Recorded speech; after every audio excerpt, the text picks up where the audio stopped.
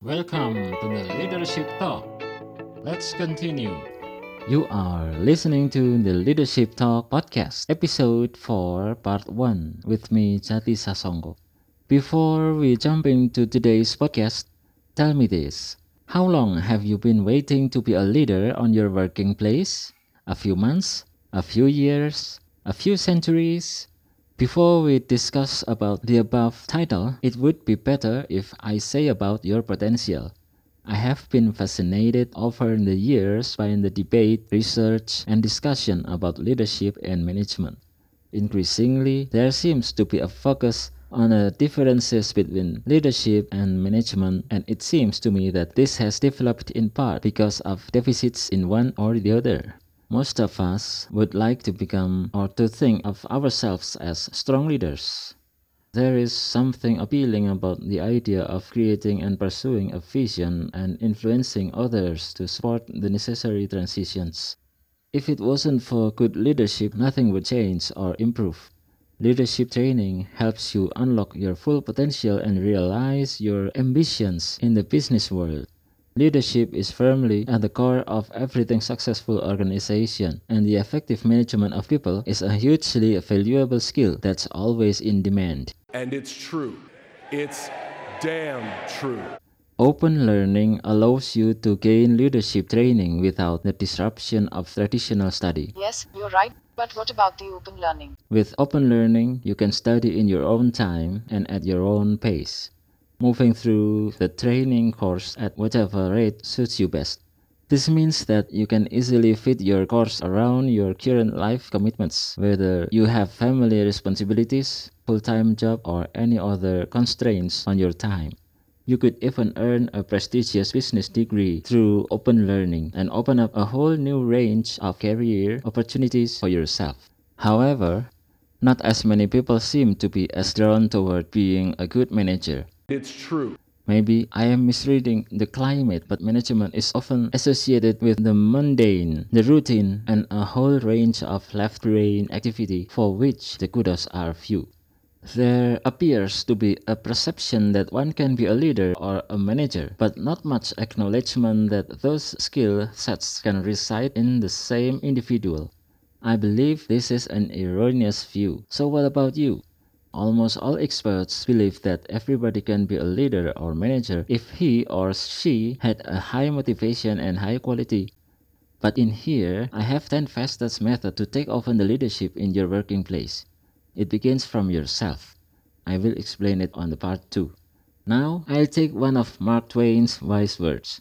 The miracle power that elevates the few is to be found in their industry, application, and perseverance, under the promptings of a brave, determined spirit. Mark Twain is right. Many motivational experts like to say that leaders are made, not born. I would argue the exact opposite. I believe we are all natural born leaders, but have been deprogrammed along the way. As children, we were natural leaders, curious and humble, always hungry and thirsty for knowledge. With an incredibly vivid imagination, we knew exactly what we wanted, were persistent and determined in getting what we wanted, and had the ability to motivate, inspire, and influence everyone around us to help us in accomplishing our mission. So why is this so difficult to do as adults? What happened? As children, over time, we got used to hearing no, don't, and can't. Don't do this, don't do that, you can't do this. Many of our parents told us to keep quiet and not disturb the adults by asking silly questions. This pattern continued into high school, with our teachers telling us what we could do and what we couldn't do and what was possible. Then many of us got hit with the big one, institutionalized formal education known as college or university. Oh my god. Unfortunately, the traditional educational system doesn't teach students how to become leaders. It teaches students how to become polite order takers from the corporate world, instead of learning to become creative, independent, self-reliant, and think for themselves. Most people learn how to obey and intelligently follow rules to keep the corporate machine humming. Okay, ladies and gentlemen, I think it's enough for now. Please wait the episode 4 part 2 on Leadership Talk podcast. You are listening to the Leadership Talk podcast, episode 4 part 2 with me Jati Sasongko. Ladies and gentlemen, I hope you always be okay. Let's have a highest life. There are 2 sections to take over the leadership in your working place. Section 1, by shaping yourself to be a leader. And Section 2, by understanding the needs of a running project in your working place. Now, let's talk about Section 1, by shaping yourself to be a leader. Developing the leader in you to live your highest life then requires a process of unlearning by self-remembering and self-honoring. Being an effective leader again will require you to be brave and unlock the door to your inner attic where your childhood dreams lie, going inside to the heart. Based on my over 10 years research in the area of human development and leadership, here are 10 easy steps you can take to awaken the leader in you and rekindle your passion for greatness. Number 1. Humility. Leadership starts with humility. To be a highly successful leader, you must first humble yourself like a little child and be willing to serve others. Nobody wants to follow someone who is arrogant. Be humble as a child, always curious, always hungry and thirsty for knowledge, for what is excellence but knowledge plus knowledge plus knowledge. Always want to be better, improve and grow yourself. When you are humble, you become genuinely interested in people because you want to learn from them. And because you want to learn and grow, you will be a far more effective listener, which is the number 1 leadership communication tool. When people sense you are genuinely interested in them and listening to them, they will naturally be interested in you and listen to what you have to say. Number 2, taste yourself. You have strengths, weaknesses, opportunities, and threats. This method is a useful key to gain access to self-knowledge, self-remembering, and self-honoring. Start by listing all your strengths, including your accomplishments. Then write down all your weaknesses and what needs to be improved. Make sure to include any doubts, anxieties, fears, and worries that you may have. These are the demons and dragons guarding the door to your inner attic. By bringing them to conscious awareness, you can begin to slay them.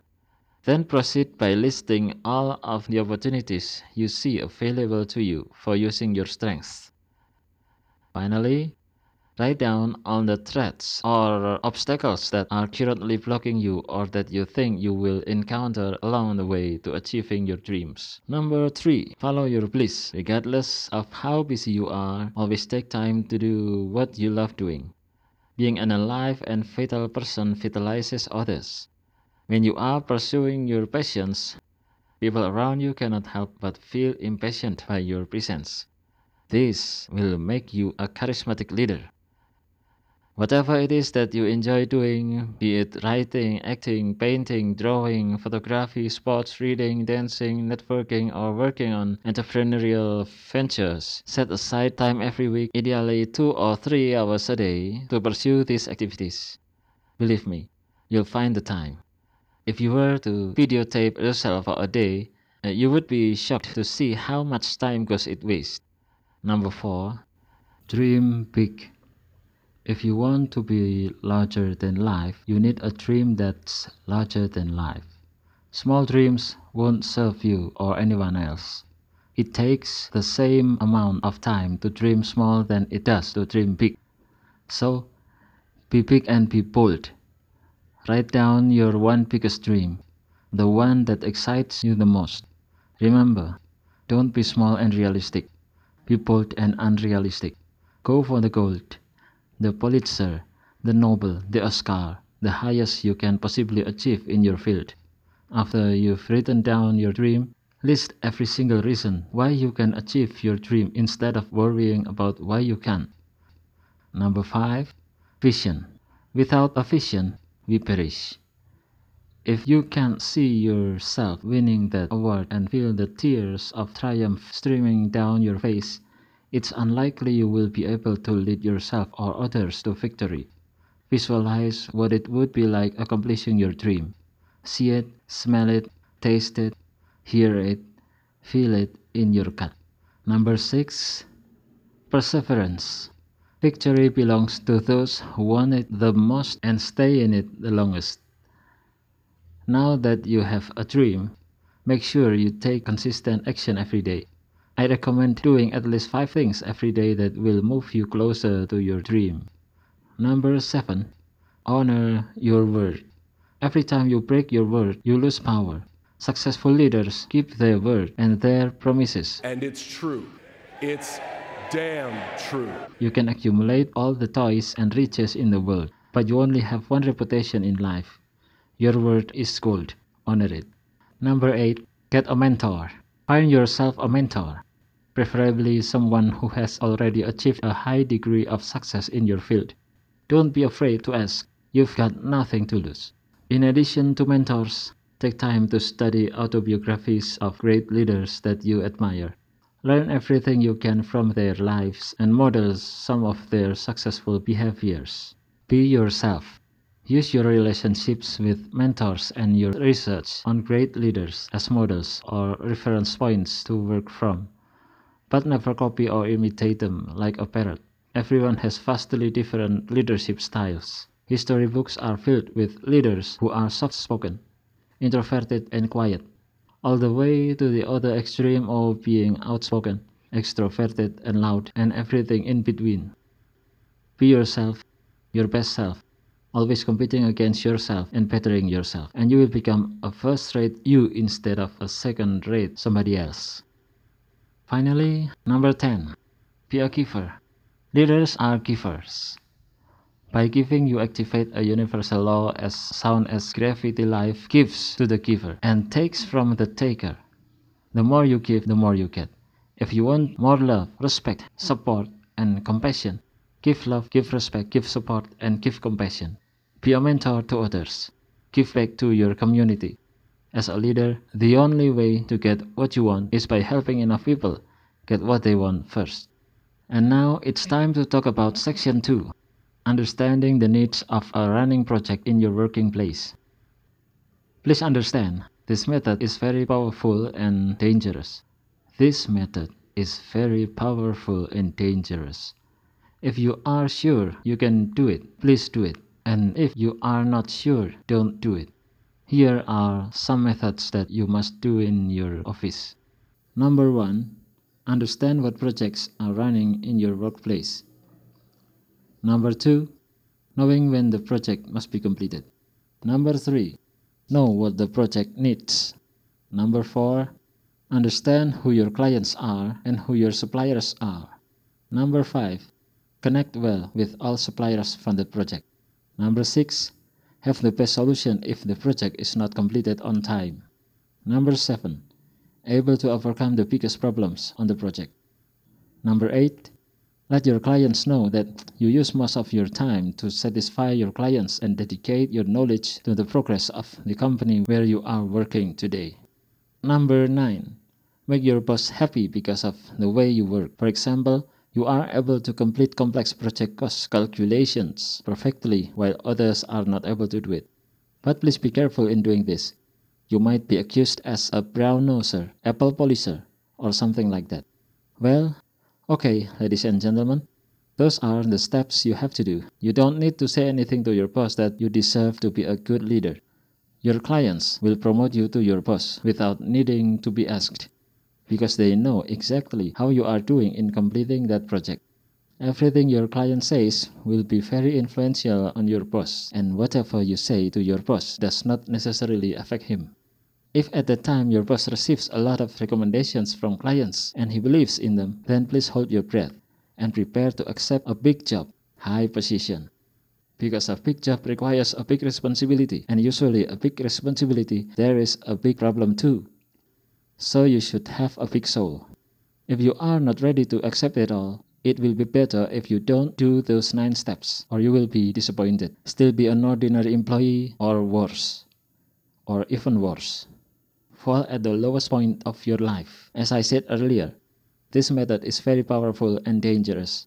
Your career is at stake. Your life is at stake. Even all the money in your bank is at stake. I don't scare you because that's the reality. I failed this method 10 years ago, but I also succeeded this way the following year. Please remember, each step needs different skills. And whenever you have a lot of skills,